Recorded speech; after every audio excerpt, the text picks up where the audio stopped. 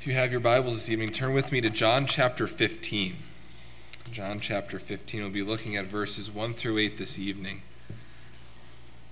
I appreciate your patience with me this evening. This may be one of the harder sermons that I've had to preach, just with even time and preparation since I started work this past week. But we'll get into God's Word and we'll work through this passage of John 15, verses 1 through 8. But one of the greatest questions that people face is the question of who am I? Or what is my identity?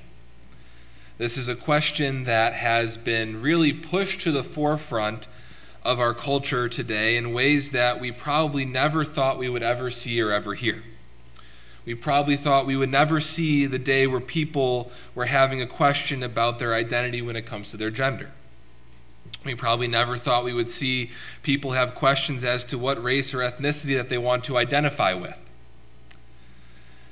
There is greater pressure on young people today to where they feel like they have to pick what they want their identity to be, and then they have to be that identity for the rest of their life.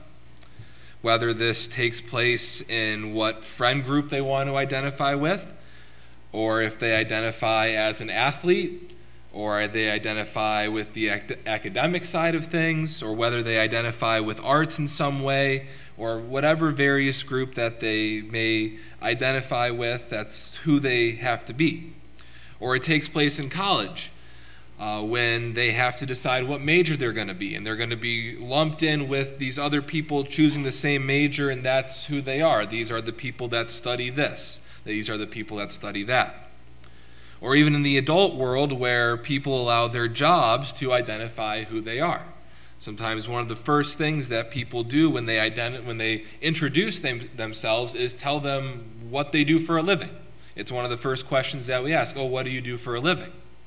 So there's this identity that people are searching for and seeking to have.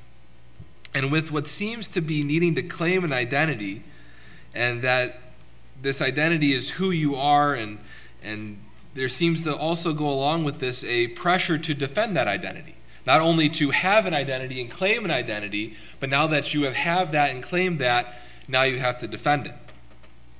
And anyone who may be potentially opposite of this identity or opposed to this identity, well, we just simply can't be friends with those people because they're not the same type of people as we are. We can't associate with those people. We can't be around them because this may lead to hostility between people or people groups because of identities. And this is immense pressure. It's almost unbearable pressure that people face and that Christians can sometimes find themselves being a part of as well, where they get so wrapped up in the world and so wrapped up in the secular aspect of claiming an identity that they lose sight of many of the key fundamental truths of Christianity. And it's difficult. It is a challenge because we are currently still in this world. We are around people. We know people. We have friends with and we're friends with people who think in this way. So it's natural for humans to follow other humans, and for people to get pushed into this fight for identity. This is why the Bible oftentimes refers to people as sheep, because sheep are easily manipulated and will follow without question many times. So what do? How do we fit in with this fight for identity that we can find ourselves so wrapped up in on a daily basis? Well, as the basic Sunday school answer may imply, the Bible. The Bible is the key in helping us navigate the ever-changing path and direction of what we want and think our identity is and should be. The Bible is often referred to as God's Word, because that is exactly what it is. There is sometimes a lost connection between the Bible and the fact that it came from God. Sometimes we view the Bible as a book that has some good advice in it. It can help us out in tough times. But the Bible is so much more than that. The Bible is the direct revelation of God. In other words, what is in the Bible is exactly what God wanted us to know. Everything contained in here is what God has chosen to disclose to mankind because he knows this is all that we need to know. And when you would pause and think about that everything that the Creator God has intended for us to know, to live a godly life, to live our life, period, is contained within the pages of this book, we view it very differently. And sometimes I believe another way that people misunderstand the Bible is they think that the Bible is all about them. That it's a book designed to help them in their life. And whereas that is true, that is certainly true that the Bible is there to help us in our life, but it's kind of missing the main point. The Bible is not just a book from God to help us in hard times. The Bible reveals many things to us. That is why the Bible is the revelation of God, because God is revealing things to us that we would not know otherwise. And God chose not just to reveal to us helpful tips and helpful tricks to get us through hard times in our life. He reveals so much more than just that. He reveals aspects about his creation. He reveals the driving force of man. He reveals why there is bad things that happen to us, that happen around us, that we do. He reveals why there are good things and why those things are good things. He provides an accurate picture of who we are, and most importantly, he draws an accurate picture of who he is. And within the revealing of who he is, God pulls back the curtain just enough to reveal his glory and his person in a way that cannot help but leave us changed and honestly asking more questions. And really let that sink in, that God has just disclosed such a small amount of himself to us that we are left in awe. There's so much more to him than even what he has revealed to us in his word. That's why the Bible says, oh, how unsearchable are the things of God. There is not a limit to how much we can search and know about God, because we will never reach the end of it. We could never reach the end of it. As we read our Bibles, there should be the dedicated intent to be trying to learn more about God and a better understanding of who God is, how he works, and what he does. And this is beneficial to us in many ways. But how does this help us in our fight for identity? When we see who God truly is, there's going to be a natural comparison to who we are. When we're reading God's word and we're seeing who God is, there will always be the drawback to who we are. Because as humans, we compare everything. We don't realize we compare everything, but we compare everything. We measure ourselves against any standard that we can find, even make up standards that we can measure ourselves against, because it's usually an attempt to make us feel better about ourselves. We want to be better than someone else, so we measure against various people. Or we want to see how can we get better than somebody else at something. And really the comparisons we make are made out of pride in an attempt to build ourselves up. And this is where the Bible is intentionally painful to our lives. Because there is no comparison drawn to the characters of the Bible, but rather we draw a comparison to the God of the Bible. And that is painful because naturally, as we draw these comparisons between us and God, they never result in us building up pride in ourselves. The more we learn about God and the more we learn about ourselves, it just seems to get wider and wider and wider, the chasm between us and him, and the fact that we fall woefully short of him. And of course we fall short because we're measuring ourselves against God. Why wouldn't we fall short? And this is why we like to read our Bibles in a way that sometimes avoids this comparison. And this is why I believe that actually a lot of people don't even read their Bibles, to avoid the comparison of themselves to a holy and righteous God. They don't like to read because it makes them feel uncomfortable. Or they search and search for the encouragement that they need in their life, and nothing seems to stick the way that they wish it would, And it's because they're searching for encouragement instead of searching for the source of the encouragement. And as this happens, as we read our Bibles without the intent of learning more about God, then we struggle with finding our identity that we should be having as Christians. But as we read our Bibles with the intent of learning more about God, we start to get a better picture of who we are, especially as those who have been saved by His grace. So as Christians, we don't have this tremendous pressure of finding our identity. We don't have the pressure of declaring our identity and having to defend it with our own sufficiency. But rather, as Christians, the Bible provides for us our true identity. It provides all people with their true identity. Right? And it's not an identity of employment or social identity or political identity. Rather, the Bible gives every person the identity of either a sinner or a sinner saved by grace. One of the two.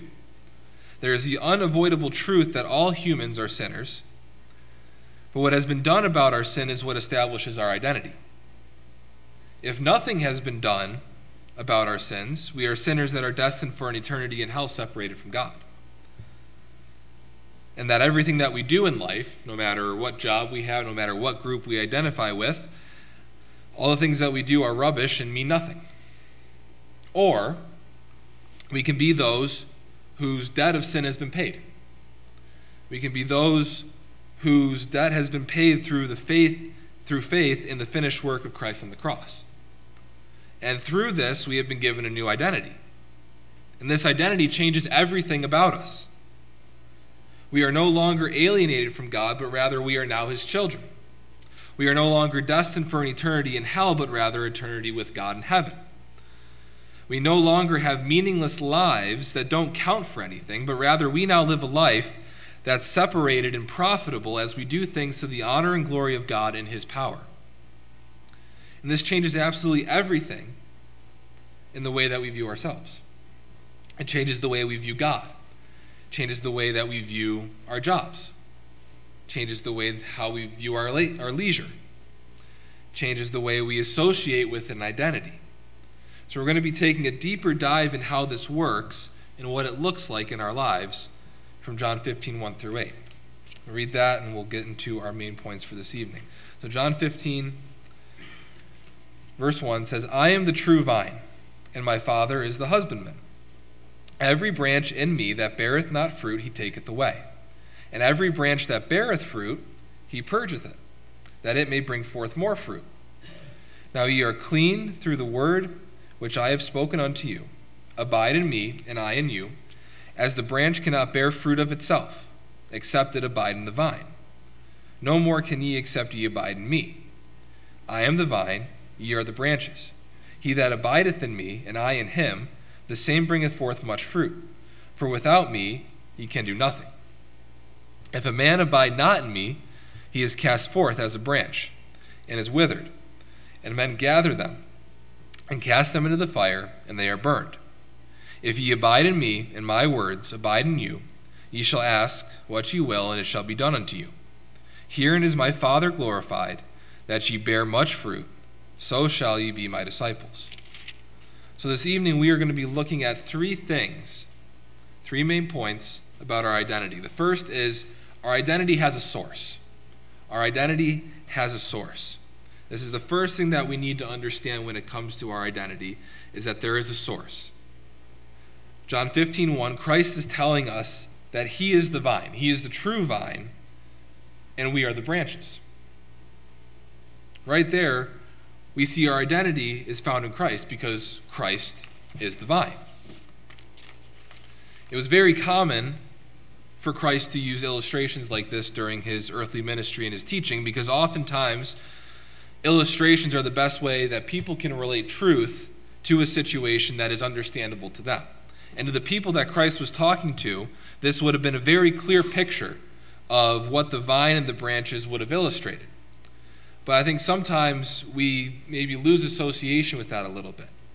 Because when maybe we think of a vine, we think of it maybe from some kind of movie where there is a action adventure movie where the hero is trying to escape the bad guys, and he grabs this massive vine and swings across this chasm in order to escape. Right? And we think of this really thick vine that can hold the weight of a human being. Or maybe we think of vines that are somewhat of a nuisance. Out here on the playground in the woods, there are lots of vines that go up through the trees. And a couple times I've tried to pull all those out, and it can be very frustrating because it is a vine that just intertwines with everything. They continue to grow up and they grow out and they completely choke out any of the other vegetation that is around it. And again, they're a pain to get rid of because as soon as you think you have gotten all of it, you've pulled all of it out of the trees, and you've gotten to the end of it, you look up and there's more even higher, and then you look back in a few weeks and it's all regrown. A vine that's a nuisance. But this is not what Christ is talking about. He's talking about a completely different kind of vine. It is a vine that produces fruit. And the picture that always comes to my head is grapes. Grapes grow off the vine. But they do not grow off the main part of the vine. They grow off of shoots or the branches of the vine. And Christ is telling us here that he is the true vine.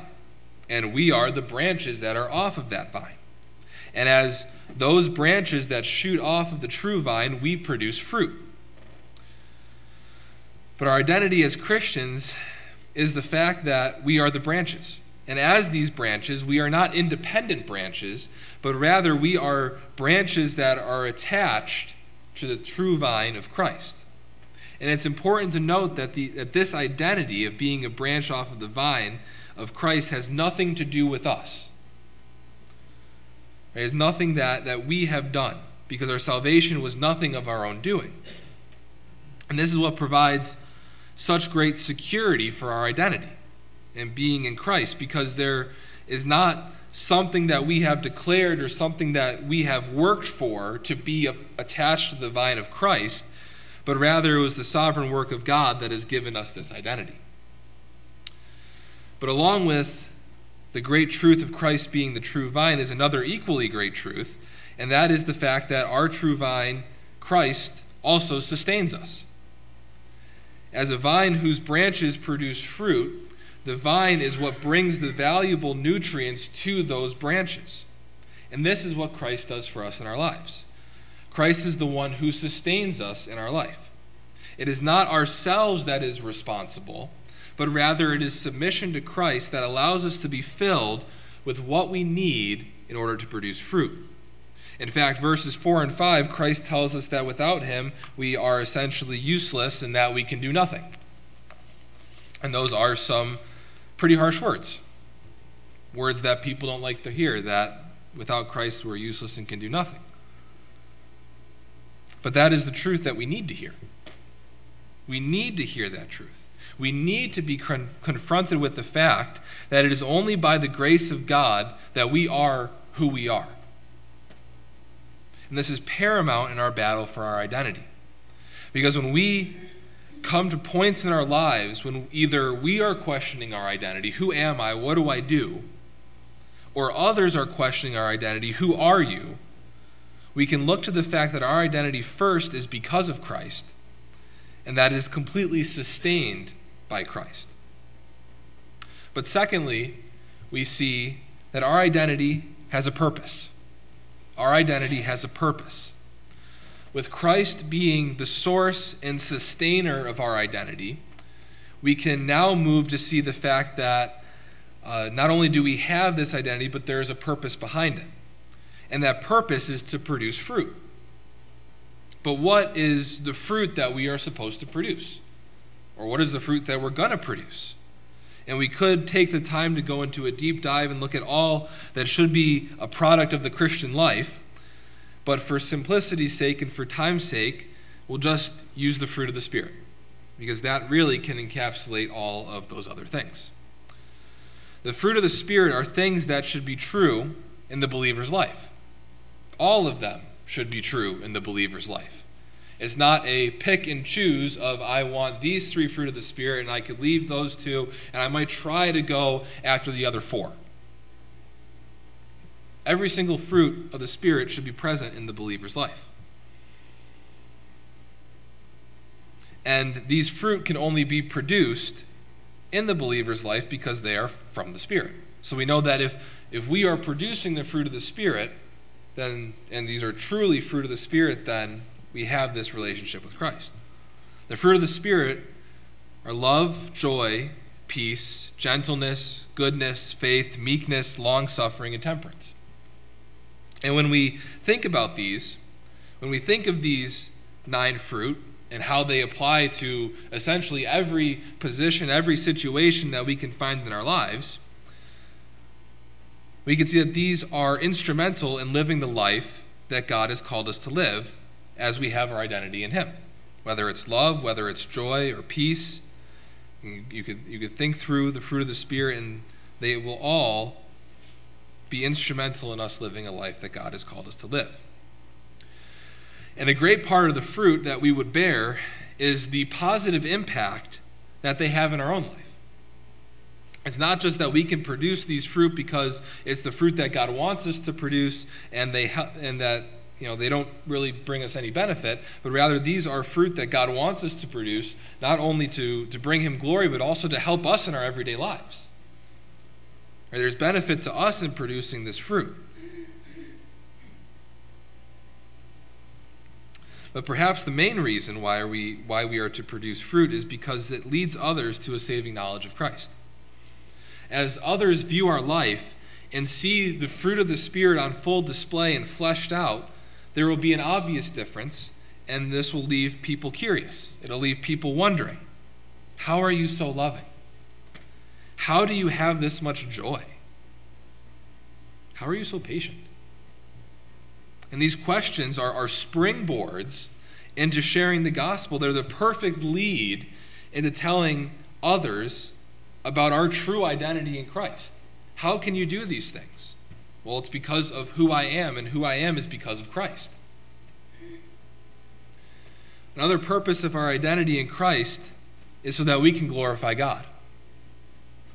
The ultimate end of man, as was stated this morning, is to glorify God. When we take our identity in Christ and we accept the fact that we are the branches with the intent of producing fruit, and we produce fruit that points others to Christ and helps us live godly lives, all of this brings God great honor. Our bearing fruit is what brings God glory. And we talked about what some of the fruit are, but we didn't talk about how to produce that fruit. We understand that it comes from the Spirit. It's Spirit-produced fruit in our lives. It should be relevant in every single Christian's life, all of the fruit. But the passage tells us that if we are to produce fruit, we need to abide in Christ. Abiding in Christ is the key not only in producing fruit, but it is the key to the Christian life. There isn't a scenario that you can think of in life where it's not necessary to abide in Christ. But yet we can easily find ourselves abiding outside of Christ. And I think that sometimes this happens because we don't really understand abiding as we should. It seems to be the American way to be busy. Not only to be busy, but to stay busy. We have to go to work all the time. It's go, go, go, go, go from one thing to another, even on Sundays. Just jumping from one activity to another activity to another activity. We got to be busy. We got to work. We got to do these things. Even as we unwind, we're already thinking about the next day. We're already thinking about all the things that we have to do, not just for the rest of the day, not just for tomorrow, but the rest of the week, maybe the rest of the month. Maybe we really zoom out to the rest of the year. And this is furthered with even the fact that we are constantly seeing updates and news feeds, and they're buzzing in our pocket on our phone, and we're bringing in all this information, we're bringing in all this stimulation, where our minds are working, our bodies are working, and we never really take a break from working. But with abiding, it carries with it the idea that there are no distractions. There is no work, but rather there is rest. There is a calm, and there is a fixation on the source of that abode. If one is to abide in a house, it is the rest and the relaxation that is found as all other things melt away, and the focus is the relief that the sanctity of that house provides. We need to be abiding in Christ. We need to be resting in him, resting in his promises, resting in his security. And as we rest, we can let our guard down. The Psalms are full of references to God being our shield, our fortress, and our buckler. And this is necessary. But it's also a tremendous blessing. But a big part of our abiding in Christ is our satisfaction in Christ. Do we view him as all that we need? Do we view him as being sufficient to allow ourselves to abide in him? Do we stray from what God has provided and what he gives us into the temptation to want to rule our own lives and try to provide for ourselves what we may feel that God has either forgotten about or doesn't understand that we really need this, so I need to go get it because you're not providing it for me. Because I'm not truly satisfied in you. It is a battle to maintain our abiding in Christ and remain satisfied in him because our flesh is trying to convince us that we need to rule our own lives, that we need to be sovereign if we are to ever truly be satisfied. But that's harmful thinking. It's dangerous thinking because anything outside of God and his plan is not going to bring true lasting satisfaction. Because only Christ can do that and be that in our lives. But as we are satisfied and as we are abiding in Christ, we will produce much fruit, and this will bring God glory. And this is all enabled by that identity that we have been given as branches that come from the vine of Christ. Our third point this evening is our identity has a keeper. Our identity has a keeper. Identity has a source. Our identity has a purpose, and our identity has a keeper. So now that we know that our identity's source is Christ, and that the purpose is to produce fruit and glorify God, we now see that our identity does indeed have a keeper. And this is what even further distinguishes our identity with what the world's idea of an identity is.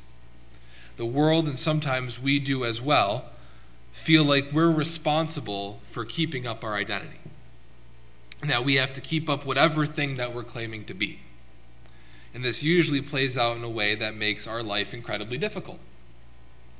But we see that God the Father is the husbandman or the keeper of the vineyard. So we have this picture of Christ being the vine that gives life to the branches. We are the branches that produce fruit, and that fruit gives God glory, who is the keeper of the vineyard. And as the keeper of the vineyard, God the Father does things in the life of the believer in order to keep the branches producing fruit. And these things that he does, sometimes we like them, and sometimes we don't like them. The first thing that we see God does is that he taketh away every branch that doesn't bear any fruit. And I like the way that John MacArthur puts what this means. He says the picture is of the vine dresser getting rid of dead wood so that the living fruit-bearing branches may be sharply distinguished. This is the picture of apostate Christians who never genuinely believed and will be taken away in judgment. The transforming life of Christ has never pulsated within them. The product of salvation is abiding in Christ. And the product of abiding in Christ is producing fruit. If someone has never truly produced fruit, then they have never abided in Christ. And to make sure the growth of true branches can be maximized, God removes those who are not true branches by various methods. But the second thing that God does as the keeper is that he purges or prunes the branches that produce fruit. And this is something where we don't particularly like God as the keeper, because this tends to be a painful process. This is the process in which God looks at the branch, inspects it, sees what fruit may be being produced, but he also sees various things that may be hindering growth and may be hindering production. And as he sees these things, he takes them out. He cuts them out. He removes them with the obvious intention of further growth. And we easily get this picture when it comes to a plant. If you see a budding flower and there are dead heads on the flower, you take them off so new buds can come forth. And it seems like a fairly easy procedure in which it's either just cut or it's just plucked and that's it. We don't think anything of it, especially when we do with flowers. We pull the thing off, throw it to the side, and that's it, we're done. But usually in our lives it's not that simple. It's through various means taking away things that we may hold to as precious. There are things that we hold to as precious that God may say, do you know what? That's actually hindering your growth. It's hindering your production. And God knows that even though we may view them as precious, it is hindering us. And it's something that really only God knows as the vine dresser, as the husbandman. And the process of taking these things away is painful. We don't like it. But this is where we need to have faith. Because we need to have faith that what God is taking away is either taking away something that is bringing us harm, or it's taking away something that is going to make room for more growth. And when I think of this, my wife showed me a picture, I forget whether it was Facebook or Instagram at one point, that really depicted this well. It was a picture of Jesus talking to a little girl. I may have shared this before, but Jesus is talking to a little girl, and this little girl in her arms is holding this small, somewhat damaged teddy bear. And Jesus stoops down to talk to the little girl who's holding this bear and asks the little girl to give him the bear. And she, through tears, says, "But I love it." And what the little girl doesn't see is that as Jesus is bending down asking for this bear, behind Jesus' back is a bigger, brand new teddy bear for this girl. She doesn't give up what she thinks she loves and needs because she doesn't understand that Jesus is about to give her something better. And this is oftentimes how we feel when God continues to grow our identity in Him. We hold to things and tell God, sometimes through tears, "But I love it." But we can never receive the better that God has for us until we give to Him what He asks of us. And as we do this, we need to remember and sometimes audibly speak these truths into our lives, the fact that God is good. God loves us.